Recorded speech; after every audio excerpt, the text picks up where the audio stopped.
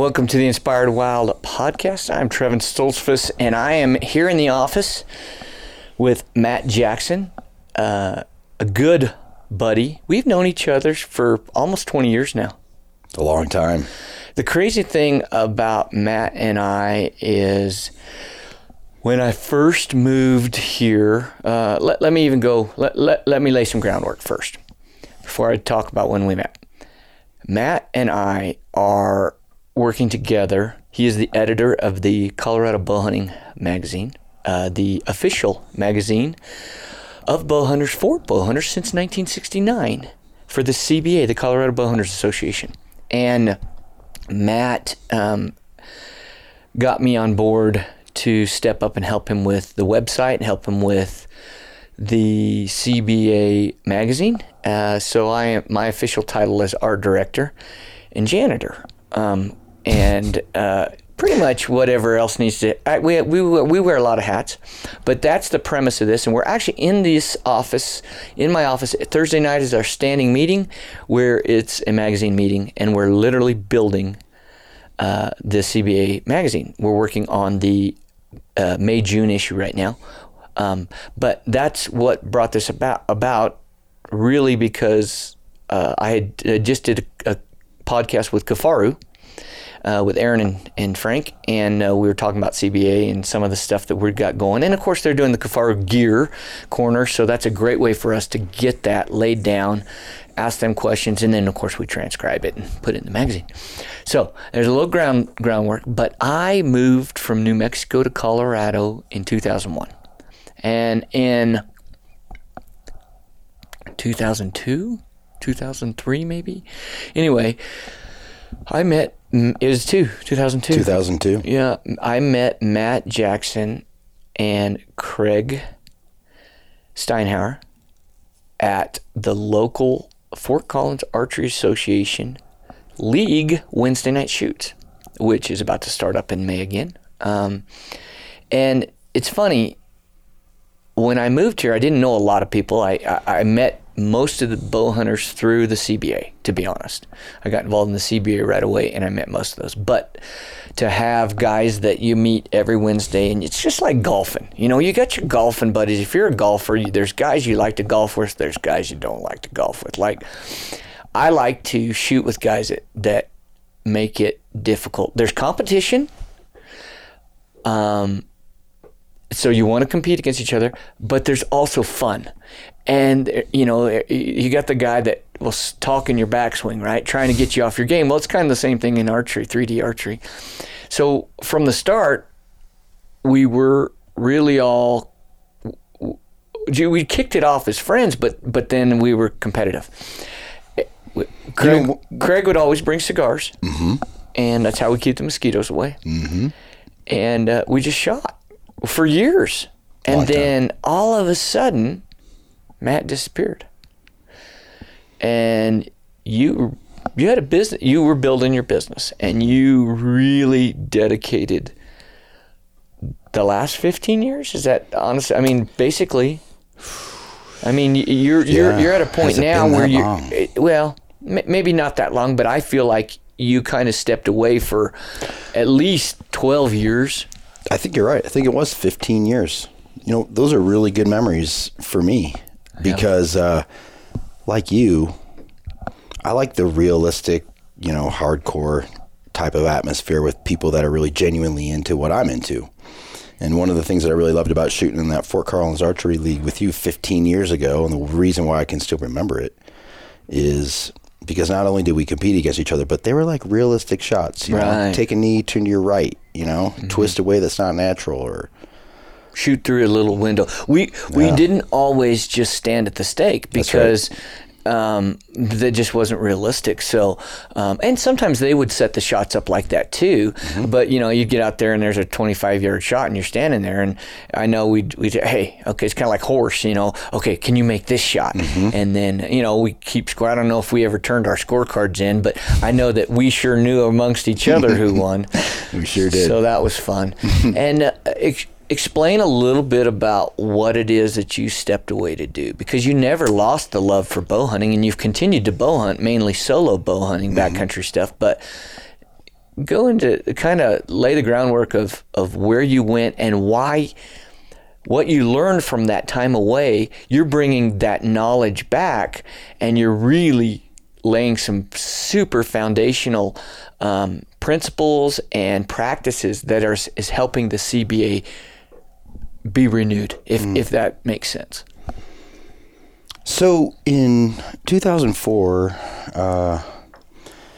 I remember pretty vividly that very privately I got sideways with just another member in the club, and I didn't want to deal with it. You know, I was just as happy as shooting in the morning at 5 a.m. when I could take my dog, not see anybody, and run and do push-ups and shoot my bow. Right. I really enjoy it. And of course I miss the camaraderie, but one of the things that I really don't like is conflict. I don't like personal conflict with people. They're just something that's of no value to me, and so I'd rather kind of avoid it.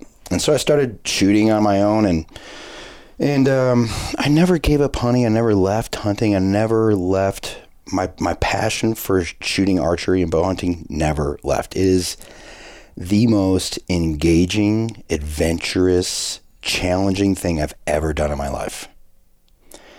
And all of the lessons that I learned in life from athletics, competing at a high level through college and having a lot of success in other outdoor adventures all my life, set the stage for me to want to be a Colorado bow hunter. Mm-hmm. It's truly the ultimate. If you want to push yourself and backpack bow hunt and get uncomfortable, that's what's never left me. Because in my world, I got interested in 2004 in understanding more about money and finance and insurance, because I realized when I came up in construction, looking 40 years down the road, many of the people that I was working with were struggling financially or maybe with other things in their life, and it wasn't something that I saw was super healthy with just the people that were around me. Certainly there's a lot more successful people that are happy doing that around the country. That's just in my small circle. And it opened my eyes. And so I struggled for a really long time because I'm an outdoorsman by heart, by nature, big animal lover. But here I am stepping into the world of finance. And I recently, now almost 20 years in the business, because I first got licensed in 2000 as an insurance producer in Colorado, that recently learned that financial advisors rank lower under admiration by the public than a used car salesman. Really? Yes, it's true. And I embrace it, because one of the things that keeps me involved in my industry is because I have a sense of justice, and I really don't like some of the things that my industry does to working people every day. Right. And so since I've been licensed as an insurance producer and now securities licensed since 2010, I've been a licensed fiduciary, where by law I have learned what it means to really put other people's interests ahead of mine. And so in 2004, I started a small insurance practice here in Colorado, helping seniors better plan for long-term care, leaving legacies to their families. And I really cut my teeth helping people preserve their legacy for their families. And I had a lot of reps at plate, meaning I met with a lot of people. And so I really got to, in my opinion, see like the true fabric of what was good in America and what was bad. And it was a long, painful process for me to stay engaged in the financial world, insurance and investing world, because of my love for bow hunting. I, for a long time, Trevin, had to make a conscious decision to put down my normal everyday jeans and t-shirt to put on slacks and a sport coat and a tie. And that was a tough decision, because my roots are, my love for the outdoors. Mm-hmm. And I remember I was having a conversation with my dad one time, and he was kind of ribbing me about wearing a suit and all that stuff, driving a nice car and, not driving a truck and stuff. And he said, "What's it like to work in the snake pit?" You know, and I thought that was a pretty honest way to describe some of that. Which is why, again, I've stayed in my industry, because the people that I'm involved with and have been since I've been in the industry, they're what I would call white hats. You know, they really want to protect the public. They're innovating for the public. And so from 2004 to 2008, I had a really good run of helping a lot of people and received a lot of industry accolades for the work that I did. I experienced a lot of discrimination for my age. The average age of my client was 65 around that time of year, 2004 to 2008. And like I was like 33, I think, or something like that, give or take some years. And I remember people wouldn't do business with me because they said they had grandkids or kids my age, you know, even though I was really good at what I did.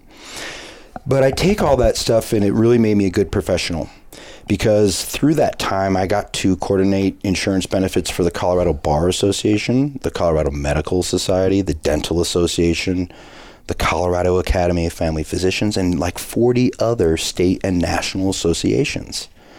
So I really got to work with a diverse cross-section of people, and working for the Colorado Bar, or the Bar Association, was amazing because I got thrown questions. You know, I grew up about 15 miles south of the border of Wisconsin in Illinois, north of Chicago. And when I was 15, I worked on a 3,500 acre grain farm, you know, driving combines and 8850 tractors and stuff. And here I am dealing in the financial world and having questions thrown at me like, I have no idea what you guys are talking about. And instead of turning my tail and running, you know, I bit down on my mouthpiece and learned.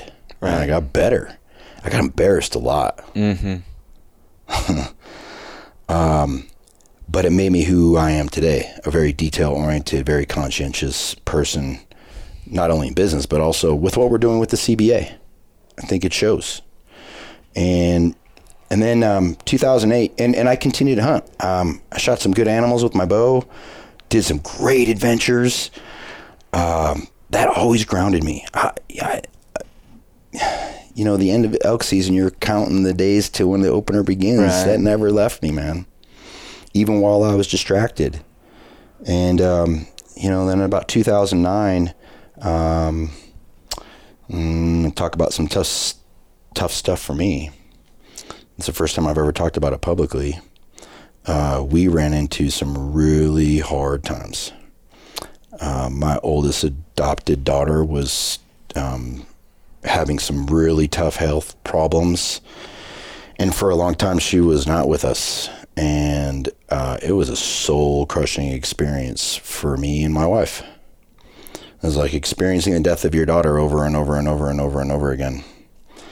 And the reason why I would share this is pretty deep stuff, but the reason why I would share this is because in times of COVID, I've met some people that are really hurting. Maybe they lost their job, or their place to live, or they're depressed because they can't see their family and friends. And so if what I say here with my experience is tough to listen to, or it's whatever, but if it helps one person have the strength to say, I can get through it too, like, that's worth it for me. Right. And I learned a lot of life lessons from 2009 to today. A lot of really tough ones. From 2009 to 2020, my wife and I, we lost 15 people, buried some of my closest friends and family members. That was really tough. Experienced the loss of my daughter. You know, I had every insurance known to man when she was going through her health problems, and the one thing that insurance didn't cover was the one thing that my daughter suffered from. And the businesses that I built from 2000 to 2009, I sold for pennies on the dollar. And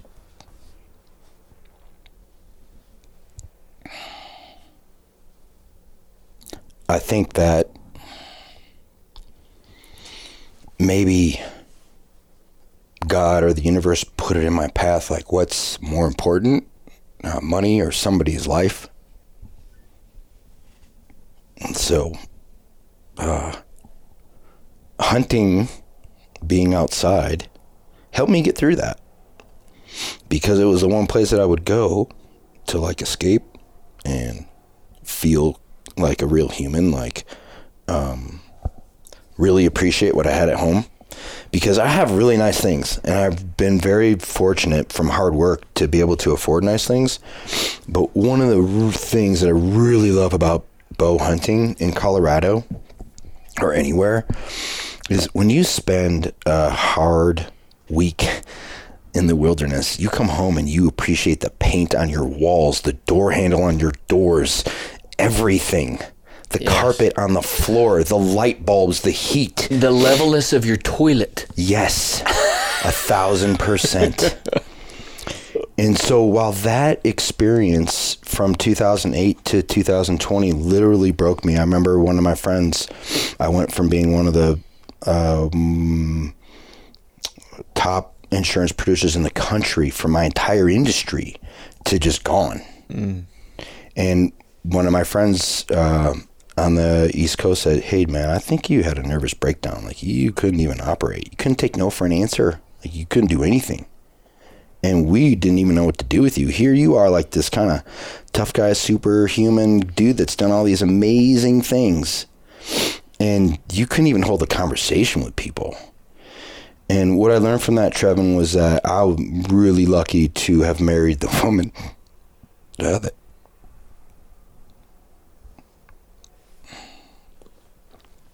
I did.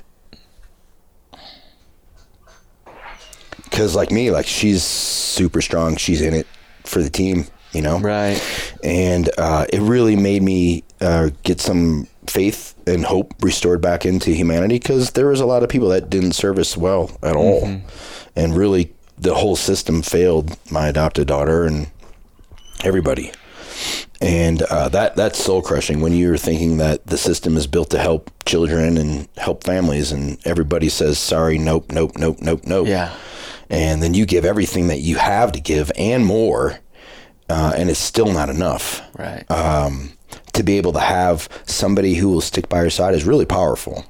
I had family members that said that my wife and I would never stay married, and we're stronger today. Like, solid, dude. Right. Solid. Best decision ever made in my life was marrying my wife. She's way tougher than me.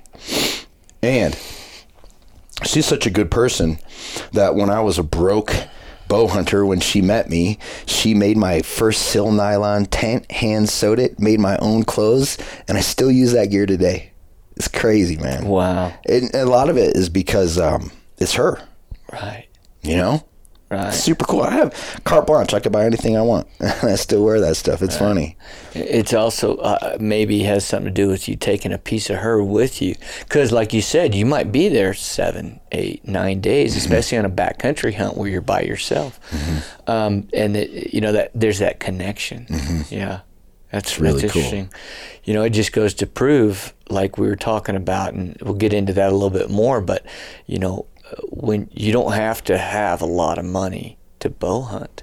Like, you don't have to have a lot of money to hunt or fish, period. I mean, you might not have the newest and latest gear, but if you have the basics, and, you know, the most important piece of equipment you have is you. And, you know, what's in between your ears. So that's pretty cool. Thanks for sharing that. I think there's things in life that test us, that you make the decision. You don't make the decision to go through them, but you make the decision to how to react to them, and they can make you that much better, or they can beat you. And that's what I did. Yeah. I turned it around. Right. And I had some really amazing people introduced to me along the way. And trust me, when I was coming out of that haze, you know, living through that haze, 2009 to 2012, I struggled really, really hard. And so anybody that's out there, you know, they're dealing with that kind of stuff, they can get through it. Every day is a new day. Here's where it gets better, is that as a bow hunter, as an athlete, I'm always like, what's over the next ridge, right? Like, what's the next challenge? Like, I just mastered that skill. Let's go next, right? I got into bow hunting coincidentally because when I moved to Colorado in 95, I rifle hunted and was a successful rifle hunter. What's the next logical progression of difficulty? Muzzle loading. I went muzzle loading.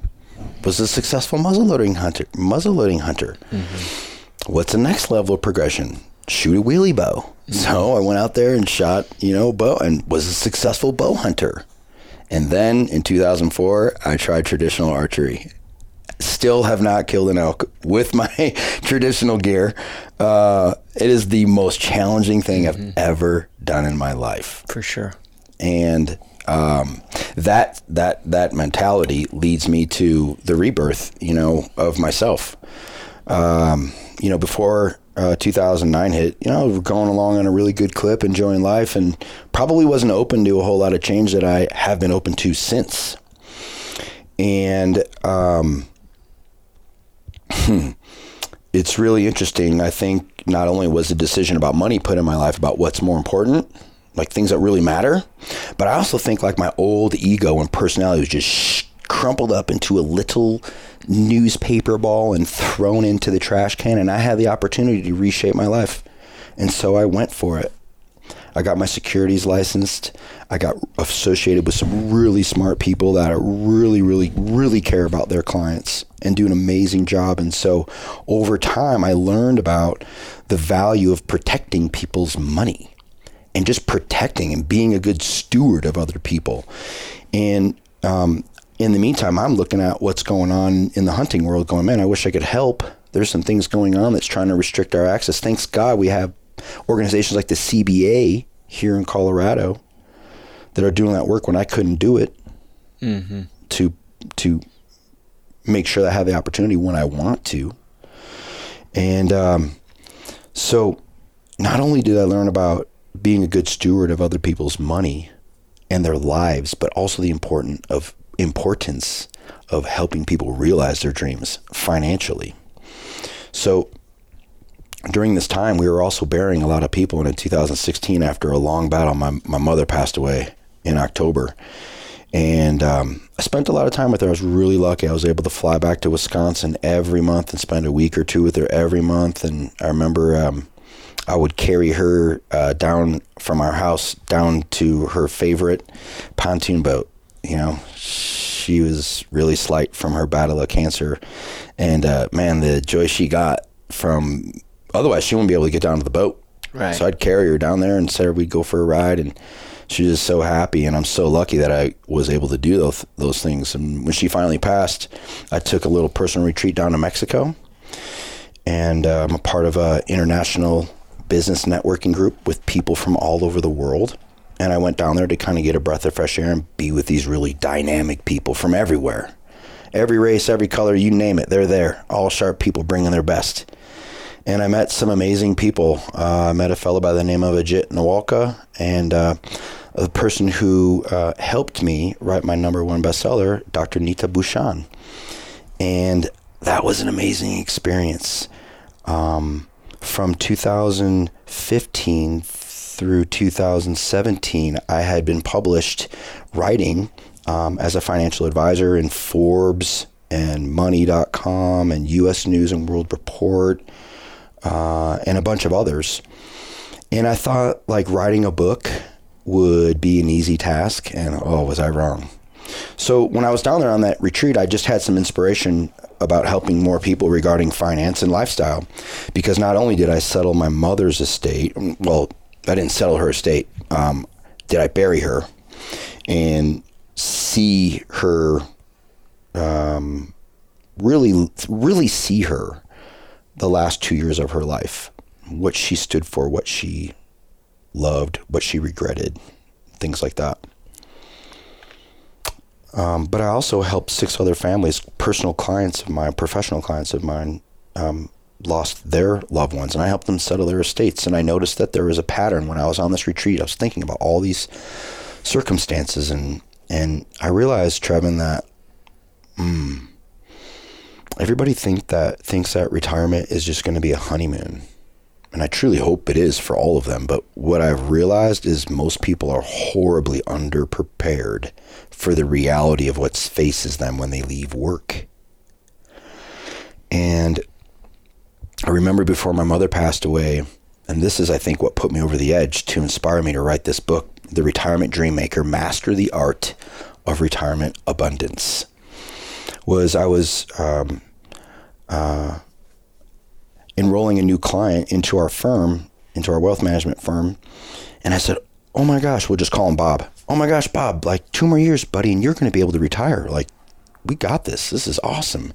I said, what are you going to do? And he just looked at me, and then he looked out into the window, and then he looked back at me and he goes, I have no idea. And I go, what? And he just took a deep breath and he goes, I never thought I would make it this far. I said, Bob, like, let me take you back to 3rd grade. When you were sitting in 3rd grade and you didn't want to be in that desk, what were you thinking about when you were looking out the window? And he was like, I was thinking about fishing. I'm like, dude, you're going to need to start fishing. Let's get you some magazines. Let's get you interested. Let's get you going. Bob is just one of millions that think that retirement is just buying a muscle car, doing picnics with their grandkids. And so I learned that there was some common pitfalls that people fell into in retirement after the honeymoon wore off. And when I was down at this networking event in Mexico, when I was having a chat with Dr. Nita Bouchan, she said, you know what, Matt, you are an inspiring character. You've recently been through a lot of pain. How is it that you think you can help people? And I said, I don't know. I said, I don't want to have people go through the same problems in retirement. That's when they should be in their golden years. That's when I believe people, when they leave work, that's when they have the most value. Because at no further point in time in their life should their professional skills be sharper. Mm-hmm. They will never have more money in their life at the time that when they retire, typically, right? And time freedom. They have all the time that they want to do to follow their passion, right? I call it the triangle of success. You have it all. Right. But unfortunately, our society says, you're no good. Right. You're 65. Put them out to pasture. We don't value their opinion. I think that's a horrible mistake. It's one of the things that resonated with me and you when we were just riffing about what we wanted to do with the CBA, which was, we want to make sure that we honor the people that come before us. And we really don't expect them to spend the time to mentor. However, we do need them to pass on what they've done to blaze the trail for all of us. Right. To help us pick up the torch and carry it. Right. Yeah, for sure. So that whole experience working with my clients, I think, you asked when we first started this interview, what were the skills you learned to kind of lay the foundation with what you're trying to do with the CBA and what we are trying to do with the magazine and the website. And it's all these experiences, all the pain, all the disappointment, all of the grit, all of the determination and vision, all of the doubt, all of that stuff goes into what we're doing right now. All of the success, all of the hard work.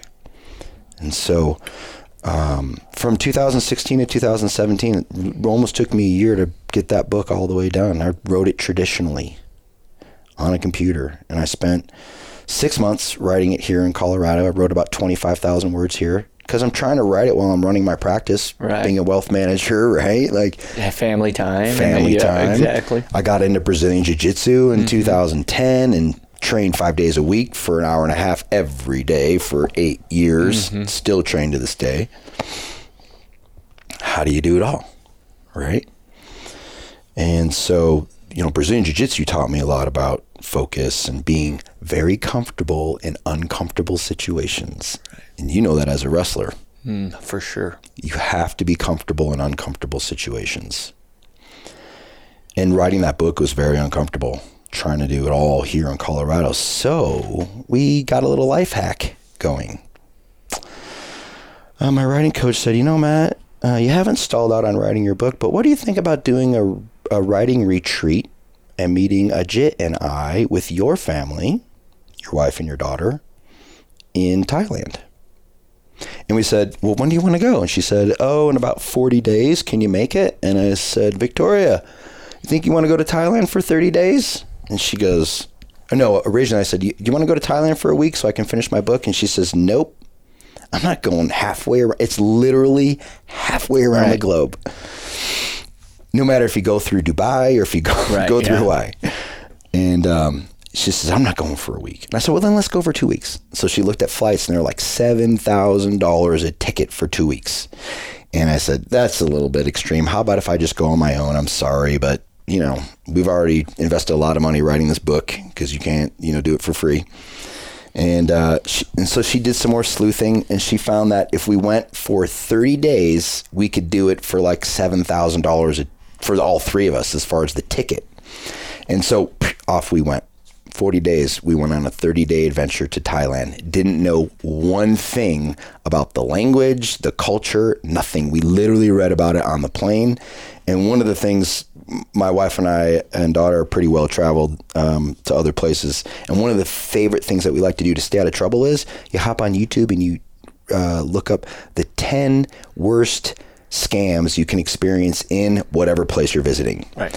And we avoided all 10 of them. Everything that we read about. What were some of them? This is one that I almost fell for. So we were going to the royal palace where the king had passed away about 3 to 4 months earlier, and Thailand was a whole nation in mourning. They love their monarch, and he is a very good man. Was a very good man. Right. They adored him. So we wanted to go see the palace.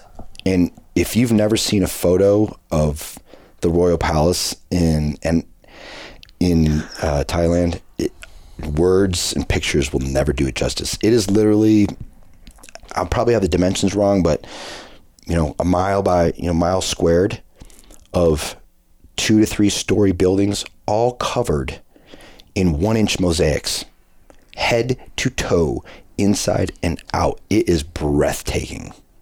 So we were on our way there, and the walls, they were built like, 500, 600, 700 years ago, and they're 20 feet tall, and they're super thick, and you got to walk, forever to get around one side. And I'm really wanting to hustle because it's getting hot in Thailand. It's usually like 100 every day. Is it humid? Oh, yeah. So it's hot and humid. Yeah, it's unbearable.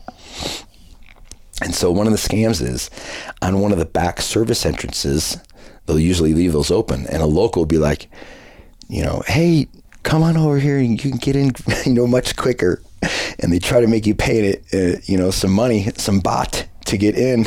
And then what they're letting you into is like a back service road, and you'll get kicked out or you'll get arrested. So this guy flags me down from across the road, and I go walking over there. He's like, come on in. And my wife and daughter start following. And then a palace guard starts coming, thankfully. And the guy starts getting nervous. He's like, give me some money and you'll get in. And Ava's like, Dad, that's a total scam. My 10-year-old at the time, that's a total scam, Dad, don't do it. And the palace guard comes walking up, and the dude heard my daughter and just turned tail and ran. I almost fell for a hook, line, and sinker.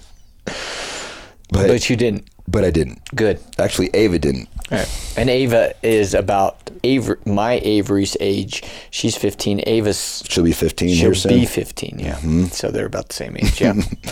So it's an amazing experience, 30 days in Thailand, not knowing any Thai. So did you just like rent a place or a motel or hostel? Where did you guys stay?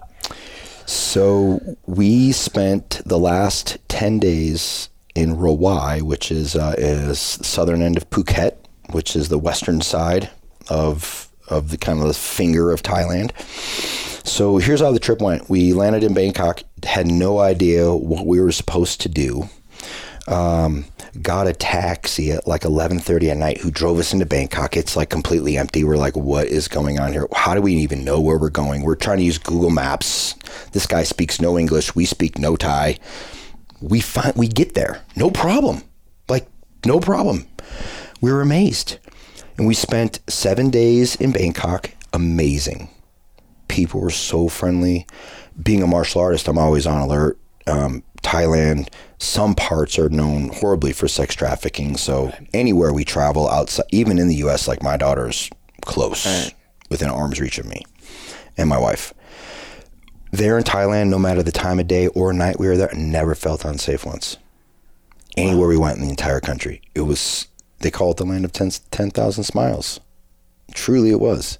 So we spent 7 days in Bangkok, and then we hopped on a plane, flew 3 hours north to Chiang Mai, and we spent 7 days in Chiang Mai, where we toured around like their old city, saw all of their old wats, which are all their old temples, and trained Brazilian Jiu-Jitsu there. Did you do any kickboxing? I did not do any Muay Thai. Because I know a lot of MMA fighters now are, because it's so cheap to go there, they're going and training for like 2-3 months and just training Muay Thai. their Muay Thai, and then like using it as a springboard to their camp for their fights. You got it. Best Muay Thai fighters are right there. They're not big, powerful guys, but they're so fast and they're so technical. It's a beautiful thing to watch. Yeah. So I trained at the Monsoon Gym in Koh Tao, which was our next stop. And I also trained in Chiang Mai, at the Chiang Mai Brazilian Jiu-Jitsu Academy there, which was fantastic. One of the coolest things that we did in Chiang Mai, which we went to an elephant sanctuary and got to spend the day touching, walking, feeding, bathing, like in the river, with full-grown adult-size elephants. It was the most amazing thing I've ever done. So cool. Of course, you can't ride them. It's not, there are places that allow you to ride elephants in Thailand, but they do not encourage, like the people who love animals do not encourage it. Usually those animals are abused and rescued, kind of. That'd be putting it gently. Yeah. But the ones that we got to spend the time with at the sanctuary, those were rescued from logging, or maybe they stepped on a landmine, or they've got a brace on their leg or something. But that was a pretty amazing experience. So we spent 7 days there. Then we went to Koh Samui, which was How many words have you written so far? None. It's okay. I'm just trying. Just adventure touring. Right. So you're taking the first part of the trip really just to decompress, family time, make a memory. Okay, gotcha. Exactly. We wanted to spend 3 weeks just doing really cool stuff together. The phones were off. I worked. This is one of the things that's one of the skills I think I bring to the CBA. Is while we were in Thailand, I got published twice. Fortune and Forbes, halfway across the globe. Right. I enrolled just as many clients when I was in Thailand, when I was in Colorado, because of technology. Right. I embraced the technology. Sure. I helped my clients to embrace it, not fear it. Right. When you frame it properly to people so they can see it as a valuable tool with security, it's amazing what you can do. Yeah, sure. Right? So that was a really cool thing. So I would work, I'm an early riser. I'd get up at 5 and work from 5 to 6, have my coffee there. And then at night, if I was, awake and the girls were asleep, I'd do a couple emails. But other than that, like during the day, all computers were locked in the safe. The phones were in the safe. We just kept a copy of a passport. We went out there and had a really cool adventure. Met amazing people. Yeah. So we didn't do any hotels. How was the food? $1.50 for some of the best food you'll ever eat. And did you find that you stayed away from like, okay, this is a touristy place. We don't want to eat here. We want to eat here. Oh yeah. We all authentic. So we did VRBO the entire month. Oh, okay. Because we wanted to have an authentic Thai experience. We shopped at the local markets. Most of the people along the coasts do speak some English, enough to get by. And of course we picked things up. We're seekers, we're interested in learning other people's languages and stuff. And when you're here for 20 days, you pick things up. You can't help but pick a few things up, right? But I will share with you a funny story. When I was in Chiang Mai doing Brazilian Jiu-Jitsu with all the fellas there, I remember it was raining super, super hard. And the fella who owns the academy, he says, this is pretty funny.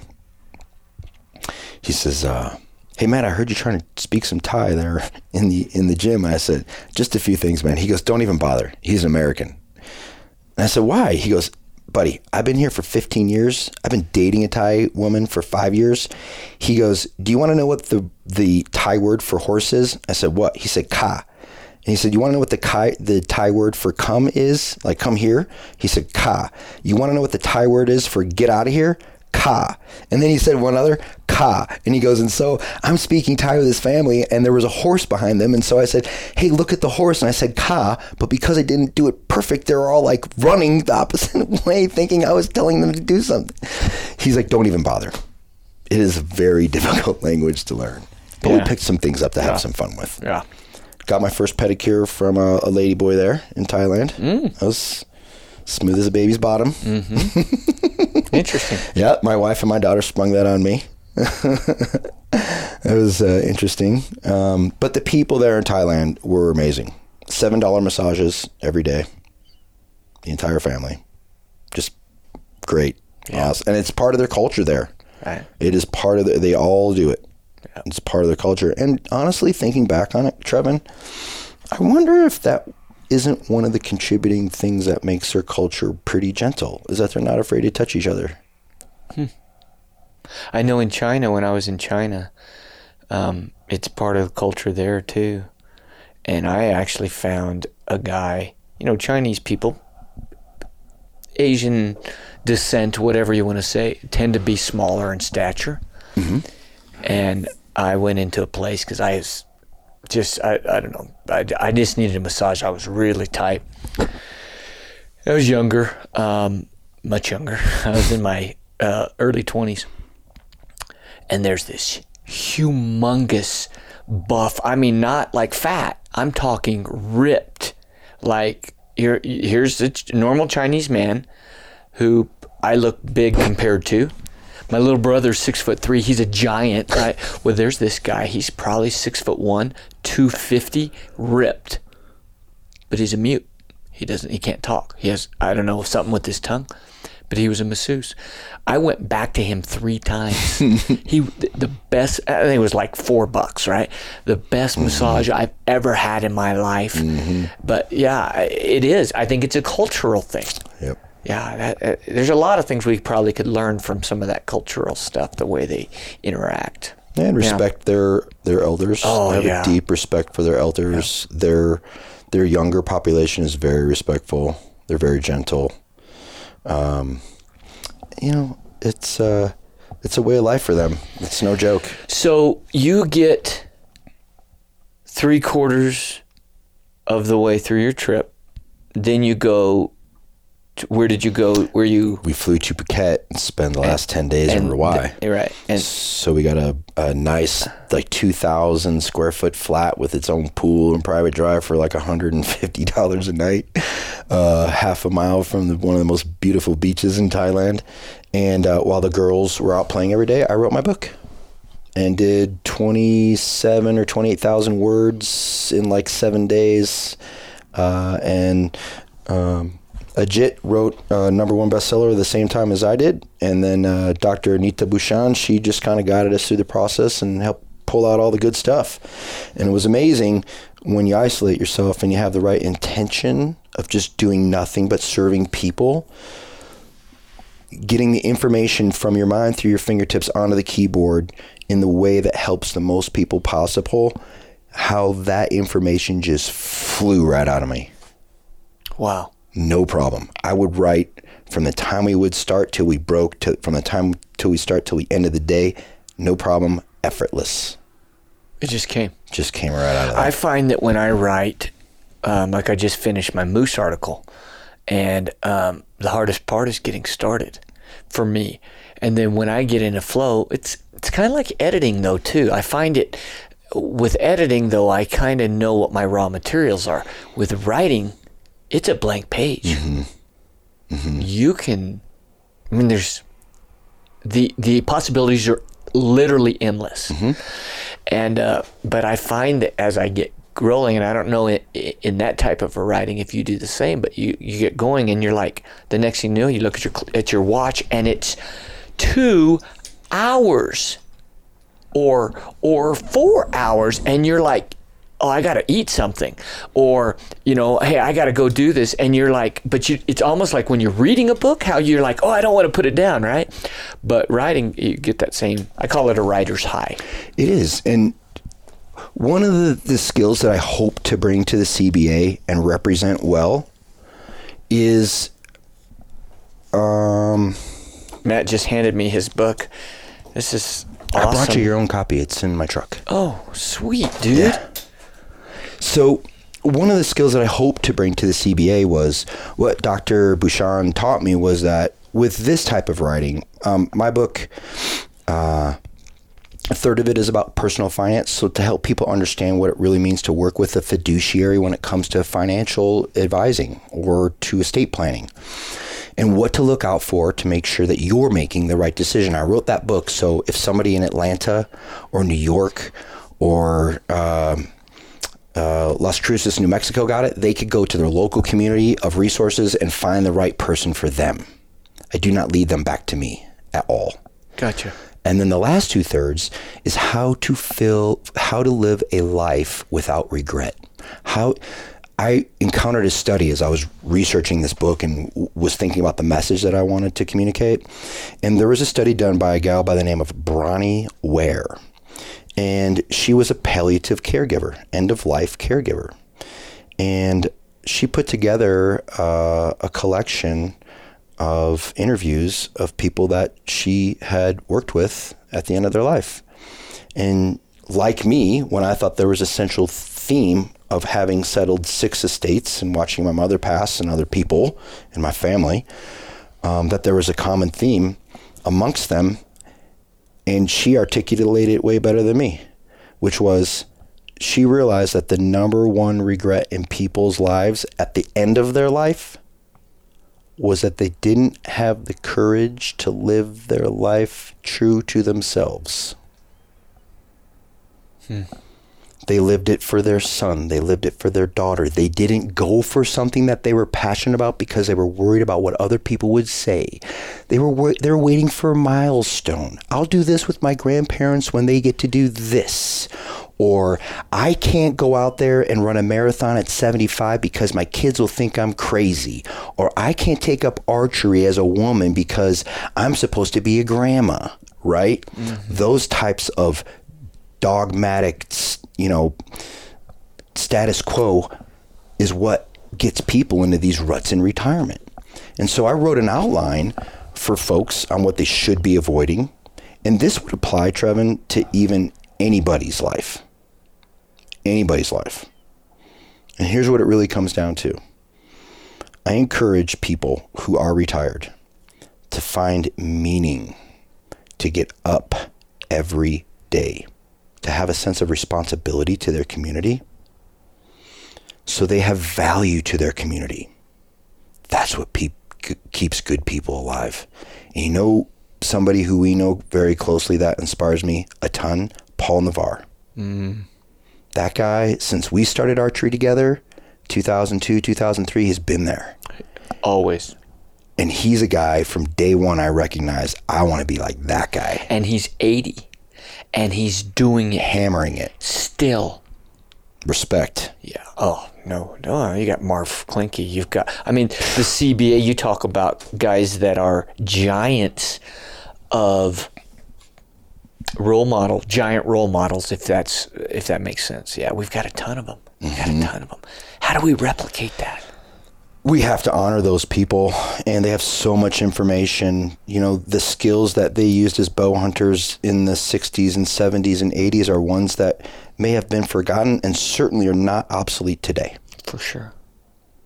And I owe a debt of gratitude to all the people that have ever volunteered at the CBA, because they make it possible for the CBA to have Big 8, Big 9, Big 10, first-time award winners, an annual banquet, a jamboree shoot.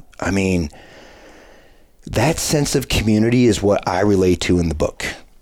And thinking back on it, the CBA is a perfect example on how people can find meaning in their life. Look at how many members that we have that are retired and they're passionate about Colorado, wildlife, nature, environment, animals, clean air, clean water. Those are the people I really feel that we should be picking up the torch with and running to a whole nother destination past, right? We can carry that torch. Right. And that, that experience, that structure of writing that book, I think are valuable tools that I can bring to the CBA, because when you have a solidified message and you have a methodical approach to be able to walk the reader through your message, to get them engaged, that is certainly much better than just putting random thoughts out on a page when you're excited. Right. When I write, and I don't do adventure writing. I used to. When we were shooting bows, I wanted to be a published writer, not as a profession, but that's another challenge. Right. Did I do it good enough to get in a magazine? Just doing it wasn't enough for me. I'm a motorhead. Right. Can I get it published? Right. I was reading stories of Tony Mudd and all his adventures, horseback in Alaska back in the day. He was on a roll. Yeah. And he inspired me to and other people too. Tony's a stinking stud. So I want to take a step back now. Explain to the listeners, because I know what happened, and then I'll jump in here where my part comes in. But explain how you went from, okay, you've been a member of CBA, you're still hunting kind of in the peripheral and still loving it, but then all of a sudden here you are, the editor of and a board member now of the CBA. Let's fill in those gaps. We're going to pause right here. This is actually a longer podcast than we normally do, so I'm going to take a break. This is going to be the end of the first part of this podcast with Matt Jackson. Make sure you catch the next one, and we'll continue this conversation, most importantly, about who Matt is, what we're doing, and the CBA. So we'll talk to you guys later. God bless, and we'll see you down the trail.